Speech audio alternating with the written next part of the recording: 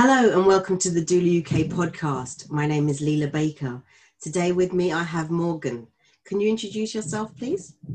Yes, so my name is Morgane Richardson, and I am a doula, perinatal health educator, a doula trainer, and also the co-creator of Woven Bodies, which is an inclusive digital practice supporting queer folks and allies from family planning to parenthood. And I live in Kingston, New York in the US with my wife, who is an acupuncturist, and our daughter, who is almost 3 years old. And thank you so much for having me today. Thank you. So in addition to being an experienced birth and postnatal doula, you offer antenatal classes or childbirth preparation classes. How do these differ from some of the courses offered by larger organizations? I love this question. Thank you for asking. So I offer a variety of courses and classes for individuals and families to take. And those classes range from trainings and classes on the process of even just beginning to track your cycle, either for conception or for in order to not conceive, and also classes on how to get pregnant. So we work often with queer and trans and gender nonconforming families who are using artificial insemination, so donor sperm or donor eggs, trying to get pregnant. So we teach classes on that. Also, the common classes on what does it mean to be a person who is pregnant, right? And what does it mean to be a person who is giving birth? And our classes are really inclusive and affirming. And so that means that when you come and take a childbirth education class with us, you're learning about your body as a queer person giving birth, your body as a Black person or brown person giving birth in the US. We talk about the politics of giving birth, not just the actual physiological process of giving birth. We also teach classes on navigating the postpartum period with that similar lens, with an anti-racist lens, with a queer, trans, gender nonconforming, affirming lens. And a lot of our classes also extend beyond that space. And so we actually just did a class on the radical act of choosing schools for young children and toddlers. So our Woven Bodies that I run with my wife and a few others is really a practice, or rather really does a lot of classes on the broad spectrum of what I call, and what a lot of folks are calling, reproductive justice. Yeah, I mean, it's not been so much of an issue for me with schools, but when we brought our children up in London for the most part, which is relatively multicultural, and we've moved to a new area. And when I was choosing schools here, knowing that Black people are in an extreme minority here, when I was looking at the websites, I chose one that had a Black person on the website, just because that made me feel safer about sending my child to that school. Things like that a lot of people don't have to consider, that people take for granted. But for me, seeing somebody, who is also Black on the website helped me to understand that school would probably be a slightly more open-minded school just from that representation on the website. Absolutely. And so I grew up in New York City, and we have since moved to upstate New York, which is just a little bit more, it's a combination of rural and suburban. It's a small city, basically, is where we live. And we wanted to have more space for ourselves, for our child here. But one of the big concerns that we had when we were looking at these acres of beautiful farmland was, are there other Black children here? And what are the schools like? Are they really going to be affirming for our child who is mixed race? I'm Black and my wife is white. We ended up choosing a larger city than we had intended, upstate, because of that very reason, and there are so many schools that people want to send their kids to here. So a lot of programs like Waldorf and Montessori and forest schools, which are wonderful, but they actually tend to be schools that are not that diverse and aren't really equitable in terms of who they give money to in order to provide scholarships and all of that. So we've actually really struggled with finding, it's also a pandemic, but we've really struggled in finding the right place for our child, and ultimately have decided, that public school here, we have universal pre-K, once things open up will actually be the right place for us because of that diversity. So I completely understand what you're saying. Yeah. Do you feel like being at the front line of birth and new parenthood gives you a better insight when preparing other families for birth and beyond? Just, you know, sometimes the antenatal preparation or childbirth education is done by people who don't actually go to births or don't actually support new parents. It's a kind of book learning or their own experience rather than sort of that integrated experience. Do you think that helps? You know, yes and no. So I've always said that you don't need to be a parent. You don't need to have birthed a baby in order to be an amazing birth worker. And I think that still very much holds true to me today and what I believe. Definitely, yeah. You know, and that said, you know, I will say that as a parent, I have a different awareness and appreciation for the journey into parenthood than I did before. And, you know, for example, in my own practice, I really understand the importance of continuous care going into that postpartum. And so as a birth doula, I often focus so much on the actual birth and then that 1 or 2 postpartum visit after the birth, right? But I see that postpartum support really through a different lens. And I'm able to share in that journey from a really personal place now. And so all of that really makes me a different doula from who I was before. And I think in many ways I'm wiser in that way. But, and we were talking about this before we started recording, I also have a lot less time, right? Because I'm raising a toddler. Yep. And now doing that in a pandemic. And it does take me longer to get back to people. Whereas before I was, you know, you texted me and I was responding the second that I saw the little dots come up on the phone. And I also can't deny that I am biased now, right? In my own experiences of postpartum and parenting in this body. But, you know, then again, aren't we all influenced by the life that we live and have lived? Yeah. Sorry, I think what I mean is, do you think that being a doula helps you to be a childbirth educator? Oh, yes. Yes, absolutely. So I think that being a doula 100% helps me being a childbirth educator. You know, it's been, since I've been up here, and I'll kind of give you a little context, but I haven't been going to a lot of births because of the pandemic, as many as I used to. I used to go to 4 or 5 births a month. And what I have found is, you know, I don't know a lot of the policies that are, as many of the policies that are happening now, because I'm not in those, in that doula space in the same way that I was before. You know, I can't talk to people about the exact experience that they're going to have in that specific hospital in the way that I used to. And so that has certainly impacted the way that I teach childbirth education. That said, I also don't think that you need to be a doula in order to teach childbirth education, right? There's still, I think there's a baseline of what you can teach. And then there's also, so in terms, by that, I mean, you know, you can teach about the anatomy and the physiology and the process of birth, but more than that, you can teach about what it means to be a parent and becoming a parent in the society in which you live. So it goes beyond just the birthing process and witnessing birth. Yeah. You don't just need that. Yeah. So you said you've worked less, been going to less births during the coronavirus pandemic. How do you know how it's affected births in general in your area? Yes. I mean, so I think, you know, one of the big questions is how hasn't COVID impacted births, right? How has the pandemic impacted births?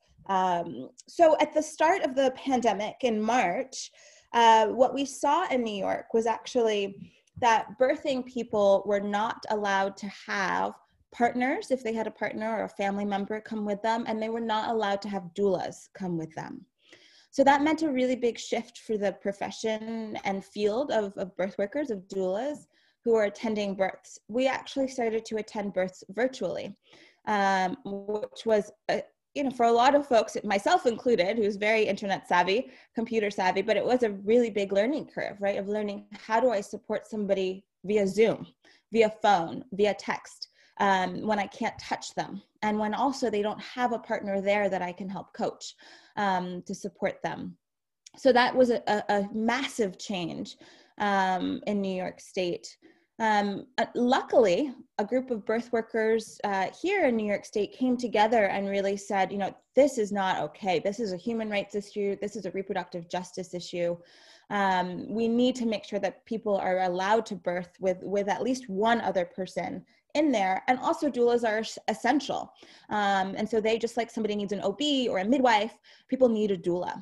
And so what happened was within a few months, doulas were suddenly allowed to be back in that space and were considered essential and into the birthing space in person, and partners or one additional support person was also allowed to be in that birthing space. So that was a huge thing. In terms of what we're seeing, in the hospital spaces, what we are seeing is that people are, they are laboring with masks on. They're taking very uncomfortable COVID tests when they are in active labor as they enter the hospital spaces. And then postpartum, people are entering parenthood in a space that is much more isolated, right? And so they don't have the same community around them. Yeah. And those are just some of the changes. Yeah, it's been similar here, although we still haven't got to the point yet where doulas are allowed back in. There are a small number of trusts that we know of who are letting doulas back in, but I don't know what it's like, what the trend of the coronavirus outbreak has been like there, but here it's gone up and down and up and down. And right now it's higher than, well, not right now today, but at the moment it's kind of been higher than ever. So there's been a lot of changes, frequent changes to policies about partners, about when partners can go in, whether or not doulas can go in, and whether or not doulas can support home births as well. Wow. Yes, it's been frustrating. We've done all we can, but we're not on a regulated industry here, and so it's very difficult for us to put any weight behind our requests. Right. We just sort of have to rely on the good grace of the trust or the authority that we're dealing with. Right. And that's, go on. I was going to say that's just in New York that doulas are really allowed to be back in that space, in the birthing space. And around the United States, it's not the same case everywhere, right? There are some states where that is not possible still. Yeah. Do you know if there's been an increase in home birth or birth without the presence of a medical professional? Yes, so especially in March, we saw a massive increase in the requests for home birth. So I was hearing from all of our midwife friends, especially in the city, that they really had to start turning clients down and away. And they also had to start vetting them more. And so really making sure that these were people who were not just wanting to give birth at home because they were afraid of the pandemic and COVID and hospitals, but also that they were prepared emotionally, physically, right, spiritually, all of that to be able to give birth at home. And so we certainly saw, a huge increase in home birth numbers. It's starting to even out a little bit more, is what I'm finding and seeing as the pandemic, as the vaccine is starting to roll out a little bit more, but also people have just gotten a little bit more comfortable. But I also don't know, I know fewer people who have attempted unassisted births. I know of some who had hoped to have an unassisted birth at home without a medical care provider. But I know less about that. Yeah, thank you. So here, there have been, home birth has been difficult to achieve because, again, with the limited number of staff available, because for us in hospital, it's still the midwife who attends. It's usually not a doctor, it's the midwife who is with you throughout labour. Even if you're on an OB-led unit, it's the midwife who's with you. So because the staff numbers have been restricted, it's been difficult for a lot of trusts to provide midwives for attending home births. So there have been a lot more unassisted births here than there might have been before, than there might have been this time last year. Oh, wow. Yeah. in the US, there's so much, we don't have to get into it so much here on this podcast, but there is a lot of stigma around unassisted births. And so there are some really amazing activists. There's a former mentee of mine, Montse, who lives now, and she moved back to Mexico, but she does actually a lot of work around teaching safe unassisted births. But we'll get into I'm sure the medical system in the United States, but people don't know much about their bodies in the United States. We're not empowered to know a lot about, the physiological process of pregnancy and of birth. So it is still a complicated conversation. Yeah. So the maternity system is quite different there. What do you feel there? So in general, not in coronavirus times necessarily, but in general, what do you feel are the main barriers to people achieving a calm physiological birth there? Oh, I love this question, and it also makes me so sad. But I'm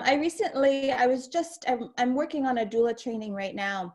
And I actually just pulled up some recent statistics on the state of maternal health in the US. And recently the CDC found that in the United States, 700 women die from complications related to pregnancy or childbirth every year. And so that means that the US is in last place amongst all developed nations in terms of maternal mortality. And so when you look at the barriers to what you said, calm physiological birth, there are many, and I'll list a few. And one of the big ones is racism, white supremacy, homophobia, right? And so all of these have led to really the stark differences in how people in America give birth, depending on the color of their skin. They've led to differences in the type of care providers that people have access to, if they have access to care providers. Where they live impacts the way that people give birth. How bodies are policed, right, impacts the way that people can give birth and parent. Access to education, access to, loans to purchase land, to be able to own your home or even rent an apartment, right? All of those really impact the way that you give birth. So those are some of them. Also our healthcare system.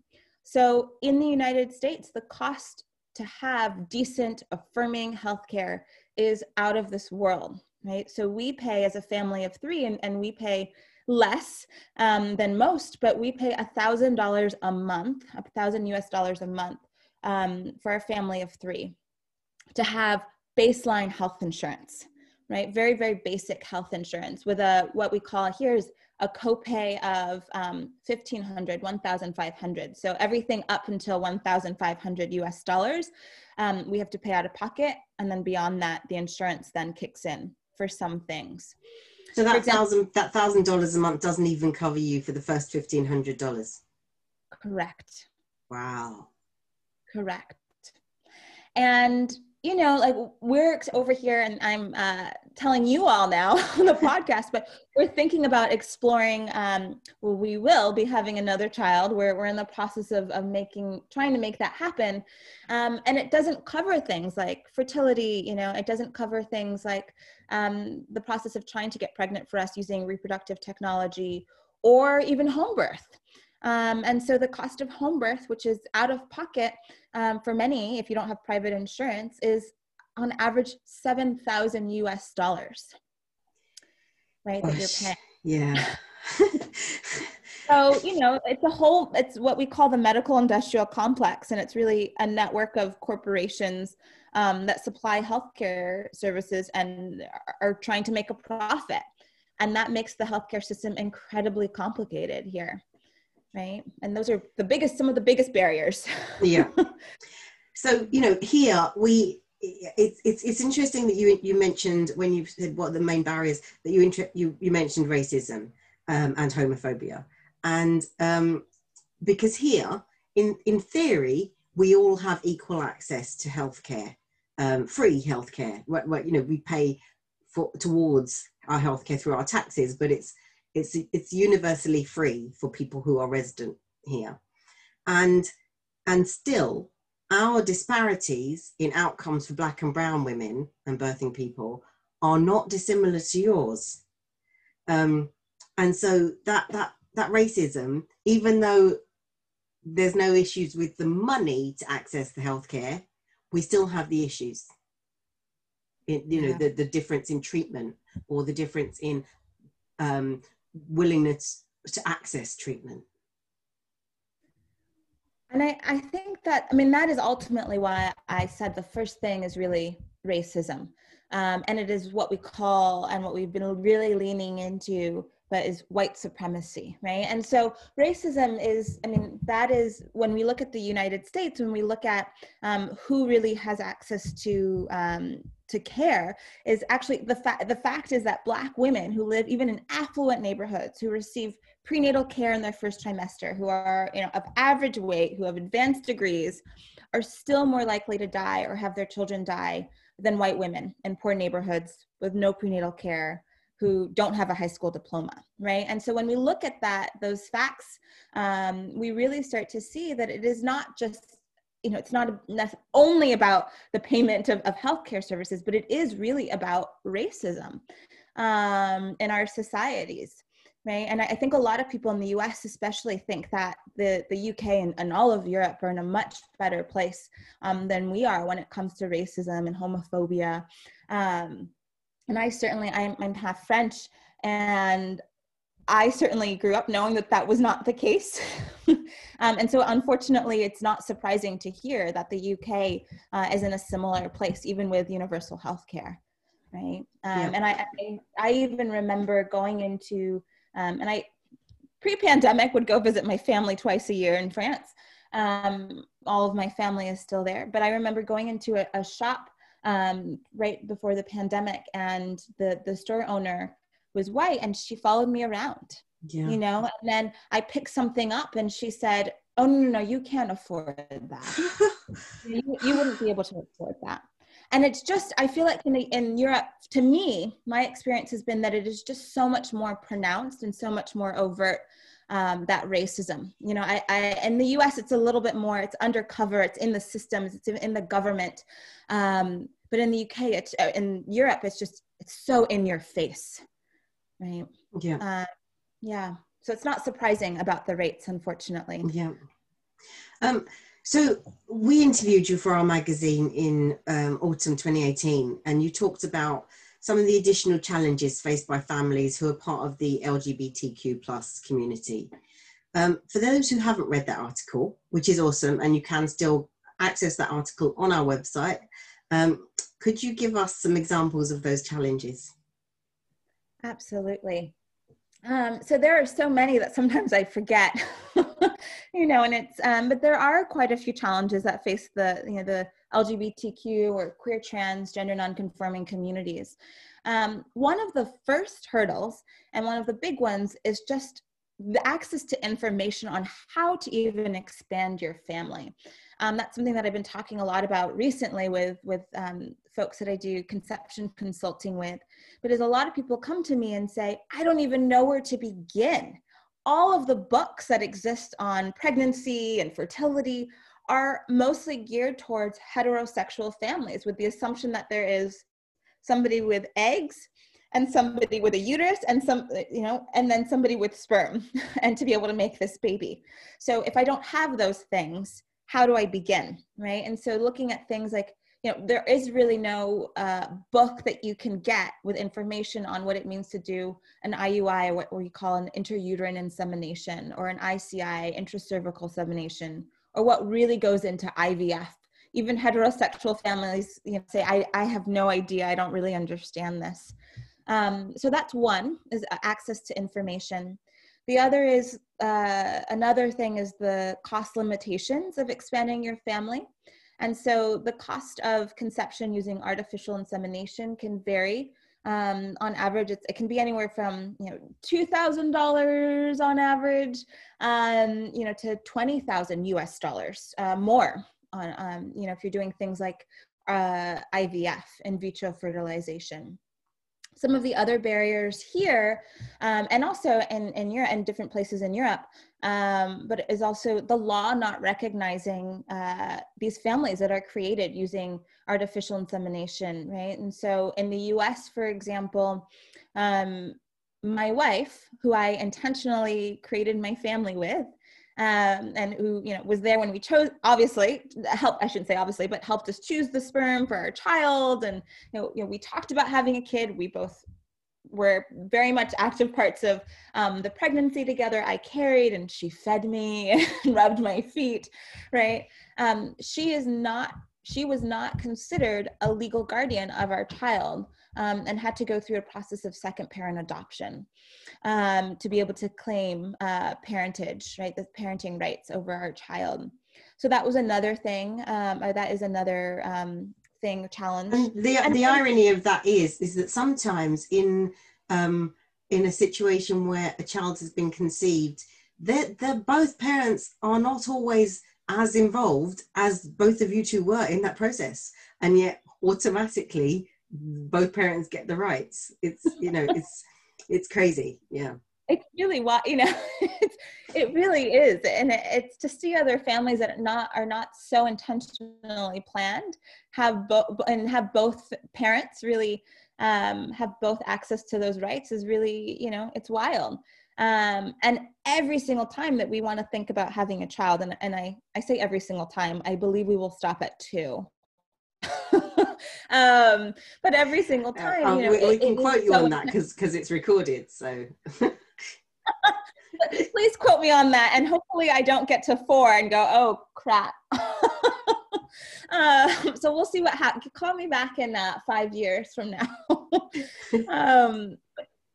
But you know, the last big one that I wanted to share challenge is really the lack of medical options and choices when it comes to finding LGBTQ affirming care, which is, I think, very similar to, and is not separate from, right, if you are a Black person giving birth or a brown person giving birth or an immigrant giving birth, right? Finding medical options that are inclusive and affirming of who you are, of the language you speak, all of that, the religion that you have is difficult, I think, around the world.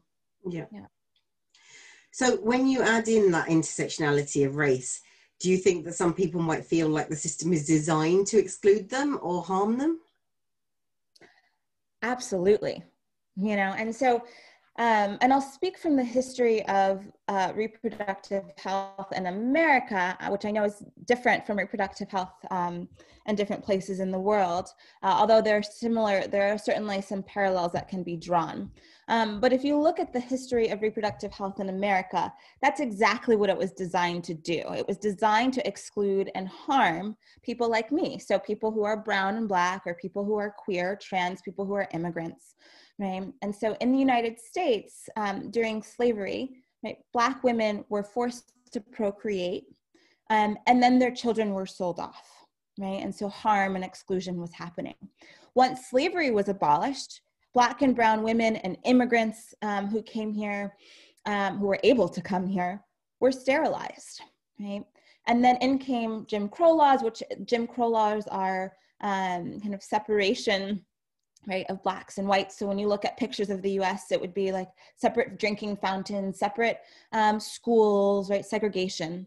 Those laws, suddenly when those laws were enacted, you had Black children that were so wanted to increase the economy during slavery were now separated from white bodies, right? And were now denied access to the best education and healthcare resources and the like. And so that narrative extends into today, right, into the 21st century. And if you look at, like, also, so Black parents, but also queer parents and queer conception, there are also plenty of harmful acts, which we just spoke about.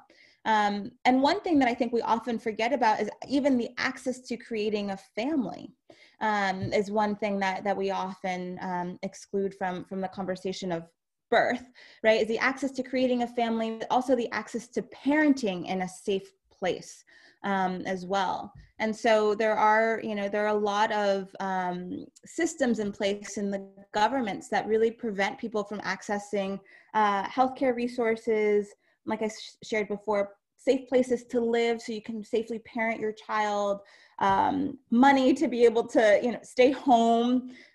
Here people are starting to talk about paying parents to stay home, or especially mothers to stay home with their children, so that they can take care of their children, and recognizing that as work, all of that. And we do that even less so have those conversations even less so for Black and brown bodies. So absolutely, I think that the system is meant to exclude and to harm Black bodies. As doulas, how can we be more approachable or welcoming to those with the greatest need, or who are in the most vulnerable situations? You know, I don't know if folks know of an amazing activist named Loretta Ross. Loretta Ross helped coin this term reproductive justice, which is the merger or combination of reproductive rights and social justice, right? And so I think first and foremost, one, read her books, listen to her, take her trainings. She has done some amazing work. But I really think the first place to start is to begin educating oneself about why those needs exist, and why people are vulnerable in the communities around you, right? And so I think nine times out of 10, a lot of the vulnerabilities or the racism really stems from the system of white supremacy that has kept families in those positions with less access to resources than the person next to them. And so I think we also, as birth workers especially, need to move beyond this place of kind of white saviorism or helping. And, you know, and I still will see pictures of, actually, there was an article in, I don't know, it's like our version of People Mag. I think it was Mirror UK. Is that a? The Mirror is a newspaper. Yep. It's what we call a tabloid newspaper. Yep. Exactly. And I was doing research, like I said, for this training, and there was this article that came up of this white midwife who went out to, I think it was Uganda, and look how amazing. She's using very little resources and is still managing to save these Black women from their birthing experiences. You know, this was this year, you know, I mean, or 2020 that was published. So we need to move away from this idea of white saviorism and helping Black people and poor people and the vulnerable people, and move into this place of action to change the systems that oppress people. So what does that mean? I think it's one, educate yourself on what is happening in your community. It's two, find out what local groups are already doing, right? There are probably plenty of activists who are already doing the work, and lift them up rather than creating a new system. So donate to them, listen to them, share their missions with your friends and family and social media followers. But really what we've seen this year is like donate if you can. Donate your time, your resources to those who have already been doing that work, that community action work. I think a lot of times we see, especially new doulas, new birth workers come in and say, well, I'm gonna create this new thing. And it really kind of, which is great. It's wonderful to have that idea, but bring that to an organization that is already doing that has foot on the ground. Bring that to an organization that has primarily Black and brown or queer and trans leaders in there, and lift them up. You know? Yeah, thank you. So just going to go back to the coronavirus pandemic. So you offer placenta encapsulation. Has this continued through the pandemic? And if so, have you had to take any additional precautions?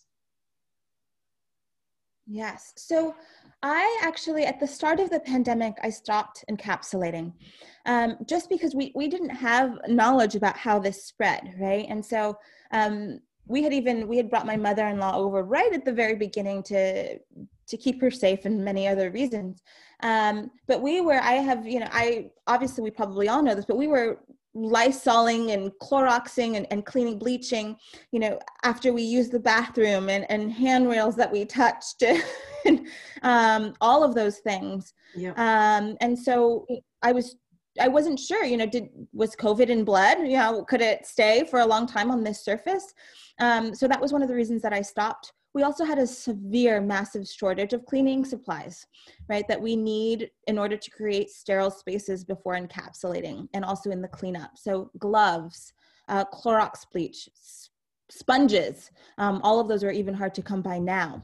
So that really slowed down or stopped the encapsulation process. Now, I have started to encapsulate again, and I am very, very lucky and privileged to be able to now live in a house separate, that has a separate small kitchen in my basement, which is a huge change from the small studio that we lived in Brooklyn, in the city.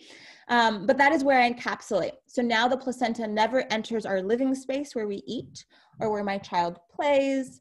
And, you know, I do pick up placentas from people, but I ask that families actually leave the placentas outside now in a cooler for contactless pickup and drop off. So if I'm picking it up from their house, then it's left outside in a cooler, and then I'll deliver the pills and everything back in a cooler in front of their house. If it's from a hospital, I actually usually ask if somebody can either drop it off in a cooler in front of our house. Otherwise, I'll go and I'll take it from that person. But it, you know, I've become, the great thing with encapsulation is that it's always required very sterile procedures in order to do it. And so those protocols were already in place. And those precautions were already in place. Yeah. Okay. Do you know if breastfeeding rates or chest feeding rates have gone up or down during the coronavirus pandemic? So that is such a great question. And as you ask that, my brain is kind of rummaging around. And honestly, I don't know the statistics on that, but here are my thoughts, and you all are hearing them for the first time. You know, I imagine that they're probably doing a combination of both. And so I see them going down in some families because there are fewer lactation consultants in the United States, especially in New York, who are actually supporting birthing people in person at the moment. And at one point, I know in March, especially March, April, May, babies were being separated from their parents at birth for fear that the parents could potentially transmit COVID to them. Obviously, I shouldn't say obviously, but we now know CDC and the World Health Organization have said, you know, actually it's better to keep the babies with their parents, even if there's a risk of COVID, because of the huge impact that breastfeeding can have on baby, or does have rather, on babies. The benefits outweigh the risks in that case. Yes, thank you. Exactly. And so we have seen, you know, more people saying, so that's why I also think that the rates have potentially gone up, because we do see that the benefits outweigh the risks, right? And so I have even heard people, and myself included, who have said, you know, I was planning on stopping at 1 year, 6 months, 2 years. But now that we know that the benefits outweigh the risk, if I were to get COVID or my child were to get COVID, at least I know that they're getting these amazing nutrients and potentially antibodies from my milk, right? And so I've also seen people who are already nursing or chest feeding their babies are continuing to. So I had always, for example, had the intention of stopping at the age of 2 years with my child, and she is now almost 3, and we are continuing. We do need a lactation consultant to stop this process. Yes, sometimes stopping is harder than starting. I'm like, please just get off. You see me running around the house covering my chest, you know? Yeah, I know that feeling. However, we did continue for a while into 2, because that was a huge part of it, was until I get a vaccine, you know, this feels safer for me right now. This is the only thing that I know what to do. That's the only medication that I know is really powerful, right? That comes from my body that I can give you. So I would say that there's probably a combination, and I bet you, if we begin to look at the numbers, I bet you there's a division in race and class. So I bet you that those who have more access to financial resources and also just knowledge of lactation consultants, all of that, probably are increasing their nursing rates. And I bet you those who are Black, brown, potentially have fewer access or less access to lactation consultants, counselors, probably, I imagine it's going down. Mm-hmm. But I don't know. Do you know what's going on in the UK? So it's been quite similar. There were times when, it was a very short amount of time, but there were times when the babies were being separated. But also because the because the partners aren't able to stay with the birthing person on the postnatal ward, it's meant that it's been a lot harder for a lot of people to access hands-on breastfeeding support or hands-on practical and physical support in those early days. And so it's been then harder to get to grips with breastfeeding because, you know, if you're tired and, you know, you might have been through, your birth might have been physically traumatic. So not having somebody there to help you, I think has made a difference in a negative way to the number of people who are then succeeding with breastfeeding. But at the same time, because there's been a lot less interference in the first few weeks, those who have been able to initiate breastfeeding, I believe that they will have continued for a bit longer because they haven't had, you know, loads of people visiting and all of those things that can disrupt your pattern and disrupt your baby and make your baby feel unsettled. It's kind of just been, wow, it's just me and the baby and maybe my partner. So yeah, I think for those people, it might have been easier. Yeah, that sounds pretty similar. It'll be, you know, we know so little about the pandemic, about the impact of the pandemic on the pregnant body, the fertility, nursing, you know, all of that, the whole spectrum of perinatal health. And it'll be, you know, in a few years, it'll be really interesting to look back and be able to have kind of these narratives from people and hear their stories in a way that we can't really in this, you know, with technology and it all happening via Zoom and people being so isolated, but also looking at the statistics, like what really happened during this time. You know, unfortunately this is happening, but it'll be certainly interesting to be able to look at all of that and see how we can do better moving forward. Yeah. What do you think we can do to best support families at the moment with all of the extra challenges they're facing? I am always asking myself this question every day. Every time I'm teaching a class, I'm thinking, what can I do more? How can I do this better, more efficiently for the families that I'm supporting? How can I be that person for them when they, you know, don't have their family with them? But, you know, my main goal has always been to support families and really learning about their options so that they can make informed decisions, so that they can give informed consent. Right. And so that really continues to be at the heart of why I do this work and how I do this work, is teaching about, you know, what is really informed consent and do you even know about what your options are? And so I think even more now than ever is the need to not really sugarcoat the realities of the world that we live in, which I think we tend to do as birth workers is, you know, it's kind of this balance of creating a really safe space, but also being really honest about what's happening within our medical systems so that you don't have more, you know, Black women dying and Black babies dying in the hospital systems here. And so that you have LGBTQ folks who know how to advocate for affirming care. Right. And so my goal is not to it's to create a safe container to be able to share what is happening in the maternal health system in the United States so that people can really advocate for themselves. And so part of that means, for example, when I'm teaching classes, I will say to people now, I don't think that healthcare provider is right for you. Based on what you're saying, it sounds like they are not listening to the fact that you are experiencing pain, which we know, you know, there's this perception that Black people are stronger physically and can thus experience more pain, and so then tend to get less help with pain management, and it leads to many other stark, you know, numbers around maternal health and death. But you know, so I will say that to families now in a way that I didn't before. But also a huge part of my work is to make sure that families have support around them, and so that support is as safe as possible right now. And if they don't have that, figuring out how can we make that available to them. So I actually just taught a class this weekend, and whereas before I would just end a childbirth ed class, now every participant in that class has actually an additional 1 hour with me one-on-one to really draft a full postpartum plan for their family, right? And so we walk through what does your actual day, your full day look like? How can we figure out how you can get help with very limited resources right now in terms of physical bodies to help you?